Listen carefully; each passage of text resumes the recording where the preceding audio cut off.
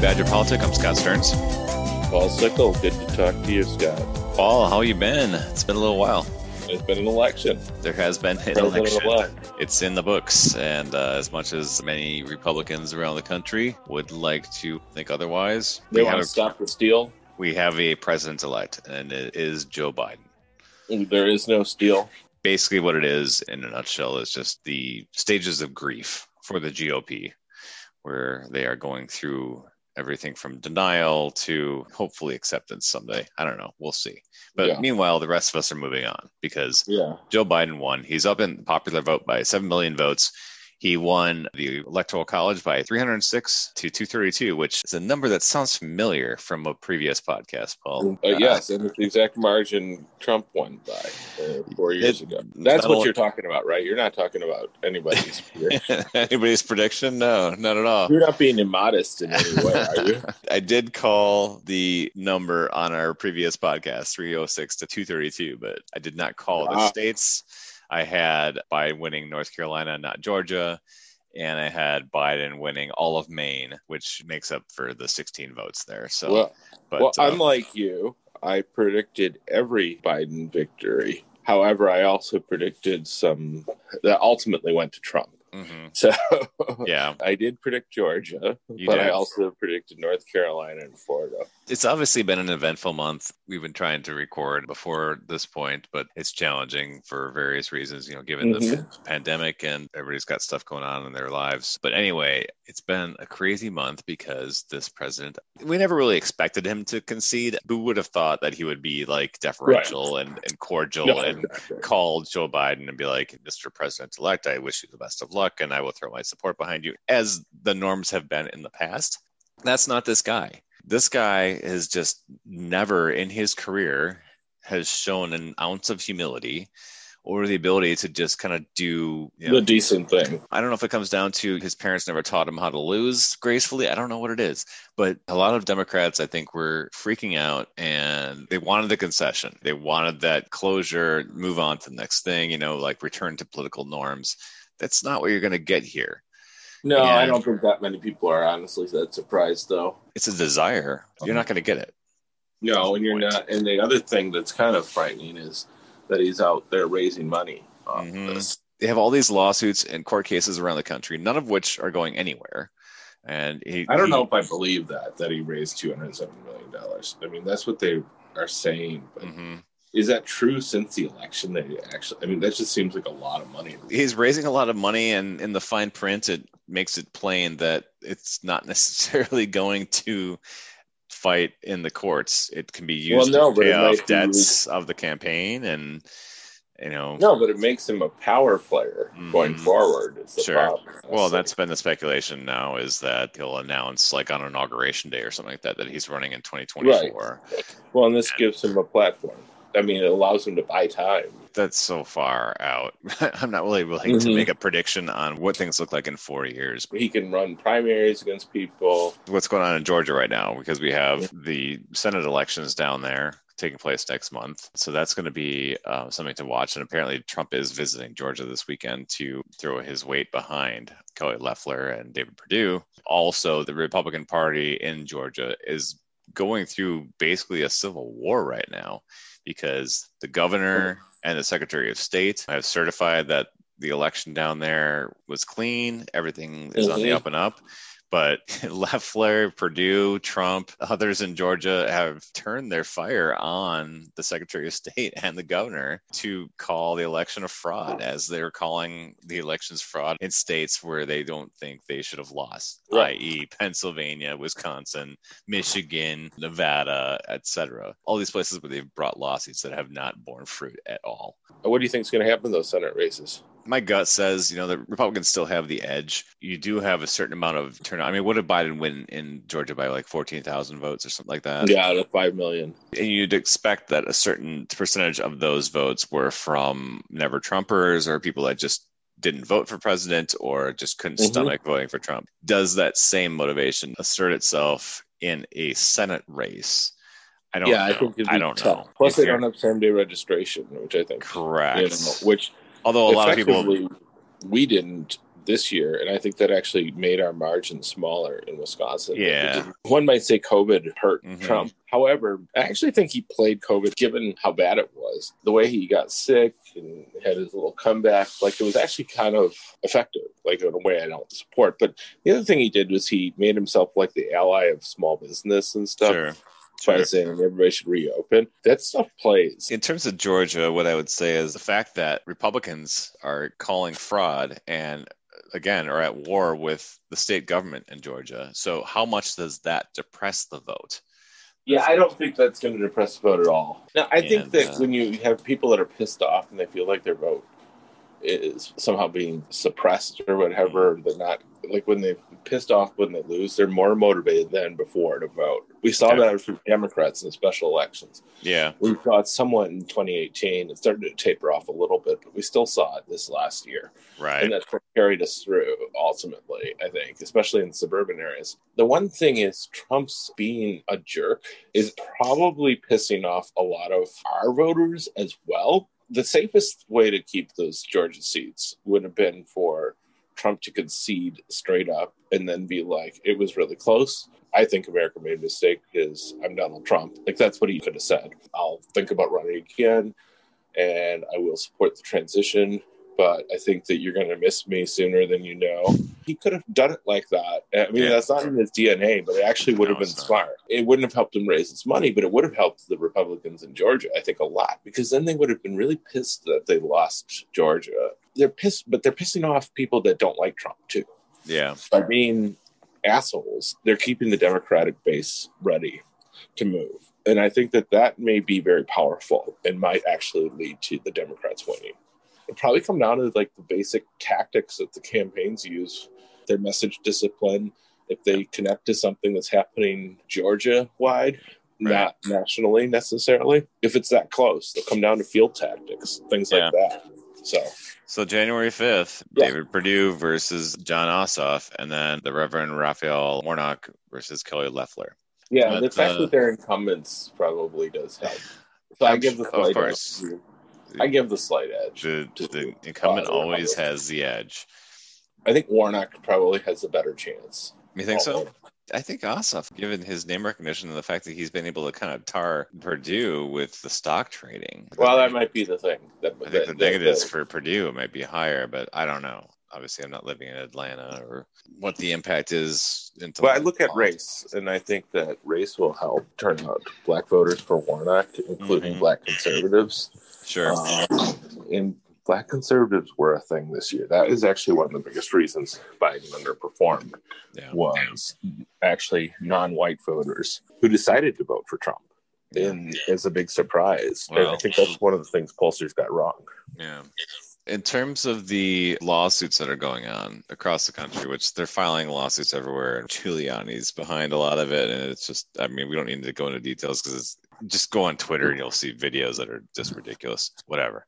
So this week in Wisconsin, we had one of the lawsuits came here and it went right to the state Supreme Court, who rejected. Several lawsuits came here, actually. Right. But the Supreme Court rejected a request to revoke the certification of his loss to Joe Biden. And the decision was 4-3.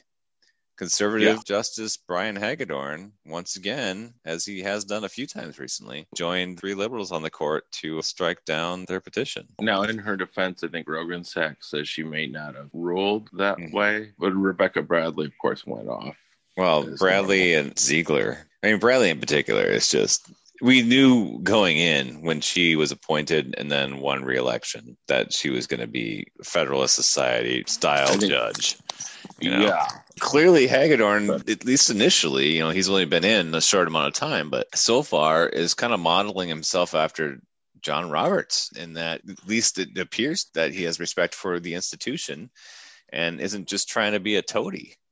Yeah, he's pretty partisan, but... Yeah, he beat Lisa Neubauer in 2019, and it was very close. It was like within a percentage point. It was neck and neck, and he pulled it out. Obviously, if he had lost, it would be a 4-3 liberal court at this point. Right. But, so, Scott, what do you think overall? You're pleased, obviously, with Biden winning. Are you disappointed overall with the election, or do you think that it turned out Disappointed in the Senate results. I think there were opportunities there. Disappointed in them losing House seats. But I think there's a lesson there. Well, what is the lesson? Because I keep hearing different things. Like I keep hearing, well, we lost because we're all white voters and all that. But then when you look at most of the seats we lost, they're actually in Southern California, several in South Florida, one in New York City. So they weren't exactly rural districts that we were losing. The Republicans, I think, did a good job of targeting certain districts. The socialist flag, all that stuff, that has an effect on Cuban voters in Southern Florida. If you look at Southern California and elsewhere, the fact that they were able to take slogans like defund the police, for instance, and kind of just raise that up as the Democratic Party platform de facto. And as we said previously, Obama has said as much. Promoting that slogan is a poor sales pitch. If you're going to convince people to get on board with police reform, defund the police sends the wrong message. And it doesn't matter what the details are at this point. The moment you throw that slogan out there, you're basically creating a wall for anybody. Once you have to start, somebody pointed this out, said this to me. Once you're starting to explain things, you know you're in trouble. Pretty much. So stuff like that, I think, kind of plays into it. But yeah, the Senate elections, they're disappointing because they had opportunities in multiple states. And it's not only just Montana, but Joni Ernst looked like she was on the ropes. I mean, Susan Collins in Maine, she did not have a poll for like 6 months showing her in the lead. And somehow she pulled it off with flying colors. Even though Biden did pretty well in Maine. Some of that may come down to, again, the challenges with polling, as we mentioned. The way I look at it is the defund the police thing was problematic with actually more working class African-American Latinx voters as well as whites. It cost us in urban areas. I mean, that's why we lost that seat in New York City that includes Brooklyn, and parts of Brooklyn and Staten Island are now represented by a Republican. I mean, Staten Island's very Republican, but Brooklyn's not. I don't want to limit it to just that one issue. It's not just that. There's a whole plethora of issues, and Democrats need to remind themselves that they are a big tent. There's room in the party for everybody from AOC, Bernie Sanders, and the Jeff Merkleys of the world. But there's also room for the Joe Bidens, and there's also room for the Ron Kynes, right? I mean, we need to make sure that there's space for dialogue and that one side or the other doesn't get shunned and shut out and not able to voice their viewpoints. So I'm actually a little more hopeful about things because I actually think the seats we lost are winnable again. Yeah. The Senate map actually, I think, looks better in 2022 than it did in 2020. Yeah. We at a future recording, we can go over that. But we have to talk about Wisconsin in 2022. We've got a governor's race and we've got our own senator. We have Ron Johnson. Nobody's senator but ours. Yeah. So we'll see who's interested in running for that. I would like him to be nobody's senator. Wasn't he running for one term? Wouldn't this be his third term? Somebody was saying the family who owns that company that he worked for, they don't want him back at their company. They want him out in Washington. Maybe that's the root cause there. You know, obviously we're going to have our very exciting governor up for re-election, and that's going to be quite a challenge. Well, I don't know. I mean, the legislature pretty much refuses to meet, so it's not like there's going to be much of a record to run on. That's true, but Wisconsin governors might help him. Typically, Wisconsin governors have not done well when there's a Democrat in the White House. The Democratic governor usually loses. Not saying that it's impossible, but it's going to be a challenge. And if we lose all branches of government again, that would be really unfortunate. Definitely. Hopefully, he can hang on. I mean, Evers actually did a little better in some of the rural areas than we've done in the presidential level. So he needs to do better in the suburbs. You know, Biden did great in the suburbs. He did. Biden did not do that well in the city of Milwaukee, relatively speaking. At least on the north side, he didn't do as well, or the south side. He did. Yeah, I mean, again, I think wider areas. I think we expected him to do a little bit better in the city than he did. You know, where Biden, the only county where he really lost a large amount of support was Kenosha. He didn't lose support relative to Clinton. Trump got way more votes than he did the first time. Well, the election is over, as much as a lot of conservatives don't want it to be. You know, if you're watching, I mean, it was over on November 3rd. I mean, yes, you know. No, but Paul, like Trump won, and then like all these votes, all these I had won, and then all these votes came in Didn't we talk about that was going to happen because of the way we did. We talked about it. Many people did. It was a lot. It was well understood phenomenon. Lots of people are talking. The early vote being counted, taking longer to count. Everybody knew that was going to happen. The red mirage, because we're operating under the rules, at least in Wisconsin, that were passed by the Republican legislature and a Republican governor in recent years. So the votes that get counted first are the votes that get submitted on election day. Yeah. And then the mail-in ballots come later.